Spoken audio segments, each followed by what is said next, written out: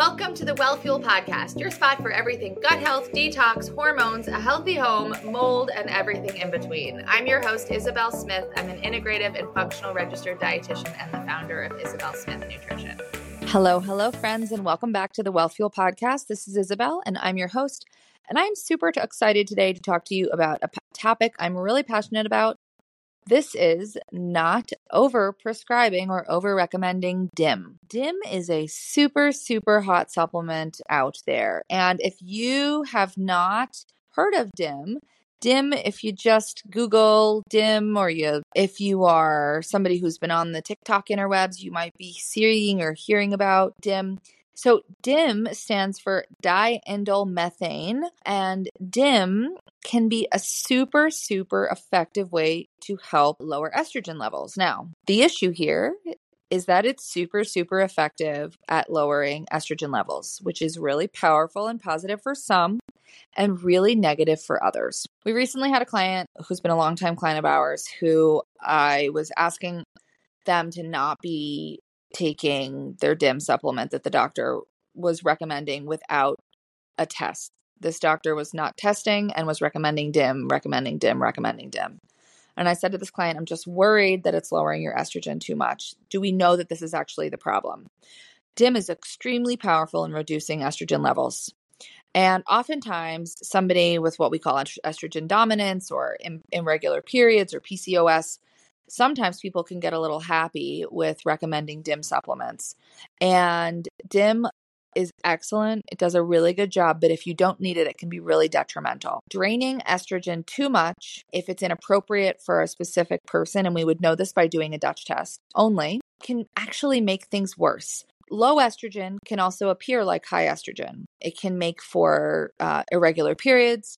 It can make for worser symptoms, PMS, cycle irregularity, all sorts of stuff, which can appear like somebody would have estrogen dominance, perhaps. However, like I just said, and I'll repeat again, low estrogen can also look this way. This client in particular, which is super common for us, super common in general, is exhausted, has had a lot going on, and has really a tired body. A tired body often does not produce hormones adequately or well enough or adequately in quantity enough.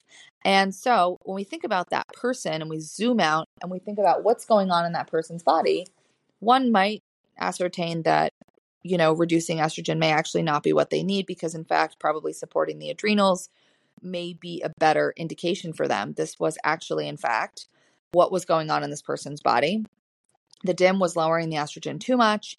It was actually negatively influencing and impacting their body. It made them have worse PMS symptoms, longer cycles, more painful ones.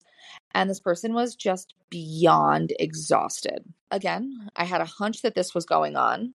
And when we took a look deeper and we were looking kind of further, once this person went and got their blood taken, they found that their estrogen levels were super low. So a new doctor recommended they stop. And I was just super grateful that this was found. So why would a Dutch test give us this information? So Dutch testing gives us the information about how much estrogen, what types of estrogen, how the estrogen is being digested and processed through the system, how fast methylation is going.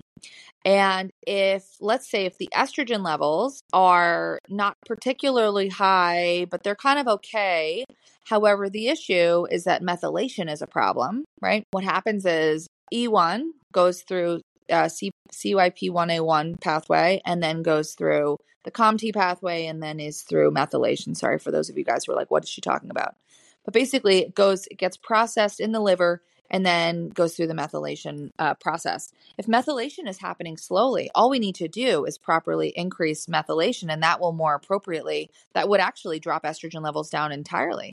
But now if this person is given DIM and we don't know that methylation is actually happening too slowly and they are given DIM and we speed up methylation, then this person is going to have a double whammy, right? If methylation is happening at the right speed and we still have high estrogen levels, that's when DIM is indicated, right? But we don't need DIM if either the type of estrogen is wrong or the way that it's being processed is not appropriate to actually have DIM come in, pop in, and lower, in the system. So it's a little bit technical, but that is exactly why we don't follow recommendations for randos on the internet who don't have appropriate tutelage or background or understanding to be giving us powerful supplements like DIM. I am a super stickler for not giving anything that would affect the hormones without really properly knowing what exactly is going on with the hormones. Hormones are super sensitive. They are influenced by so many different factors, and they influence so many different factors. So we want to be really thoughtful about what we're using, how much we're using, and what's really going on in somebody's body. We want to be really thoughtful about the overall picture, what's happening with the adrenal system, how tired this person is, what's going on, and never giving powerful supplements like that without properly understanding what exactly is going on in the body. So if this is you, you're sitting there and you're like, oh my God, I'm on DIM. I'm not sure if I'm supposed to. Make sure you're working with somebody. Please do not take this supplement without properly knowing what's up. And if you are on it, you should be regularly tested to make sure that it's still accurate, still adequate, that what you're taking is good for you, that it's the right choice. Okay. So I don't mean to scare anybody, but I just want to be thoughtful about this. We want to really look at the whole pathway, what's happening in the system, right? Because another example is if somebody is taking DIM because their estrogen looks high or feels high or something, or is actually low though, or the problem is up, above in the adrenals or with DHEA production or something else, we're getting at it at the wrong point. We need to make sure that the problem truly is that the estrogen levels are too high if we're going to choose a supplement like that. It could be elsewhere in the pathway, and when we're doing it in that fashion, it actually can make more of a mess.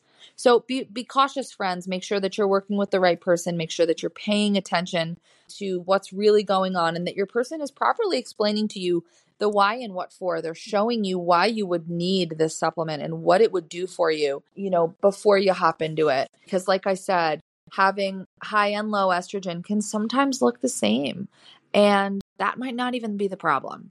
So as always, thank you for tuning in. I appreciate so much you listening. We love you, and thank you for your participation. And please, as always, reach out with any topics you want us to record on, and we will see you next time. Have a great rest of your day.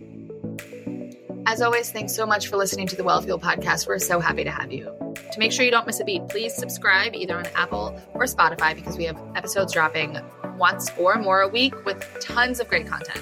If you want to make sure that you're up to date on everything we're doing in the business with our clients and new offers and all the things, make sure that you check us out at Isabel Smith Nutrition on Instagram and isabelsmithnutrition.com. See you guys soon.